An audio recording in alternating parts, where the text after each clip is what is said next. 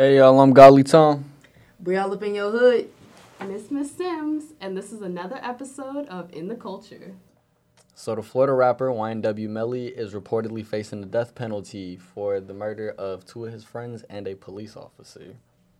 That's crazy. I know he killed people, but the death penalty, there's been several people who kill people, like mass shooters who haven't faced the death penalty that are rotting in jail right now. So I just feel that for him to be, killed,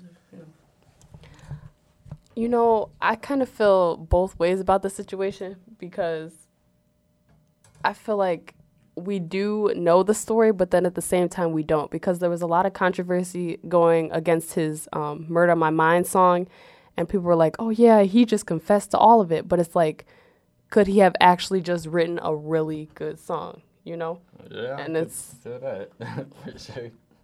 I look at it like... He's talking about having murder on his mind. What do you mean that's a good song? No. I got murder on my mind. AK-47. That's not a... No. Come on now. Okay, y'all are just looking at it the wrong way. I just think that the death penalty is a Florida thing more than anything, The end of the... Yeah, it's unbelievable how strict and how crazy these states are becoming, because a lot of places the death penalty isn't even allowed. It's not even in the court's ruling. So severely medieval. So yeah, I can definitely understand why. It was Dame time in Portland this week as Damian Lillard dropped 50 points and a series clinching three-pointer against Russell Westbrook and the Thunder. Not only does this kick them out of the playoffs, but it's got to do some harm to Westbrook's legacy, since this is the third straight time he's been kicked out in the first round.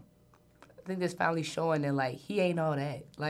He's good, but he's not all that. He got his moments, don't get me wrong, but... Yeah, triple-doubles are great, Averaging a season with a triple-double is impossible, but for somebody to do it three times is even more impossible. If he can't finish, the whole, throughout playoffs, exactly, with this triple-double, then he can't prove anything. If there's no consistency in his game, then the stats are pointless. He's just filling up the stat sheet simply for the numbers.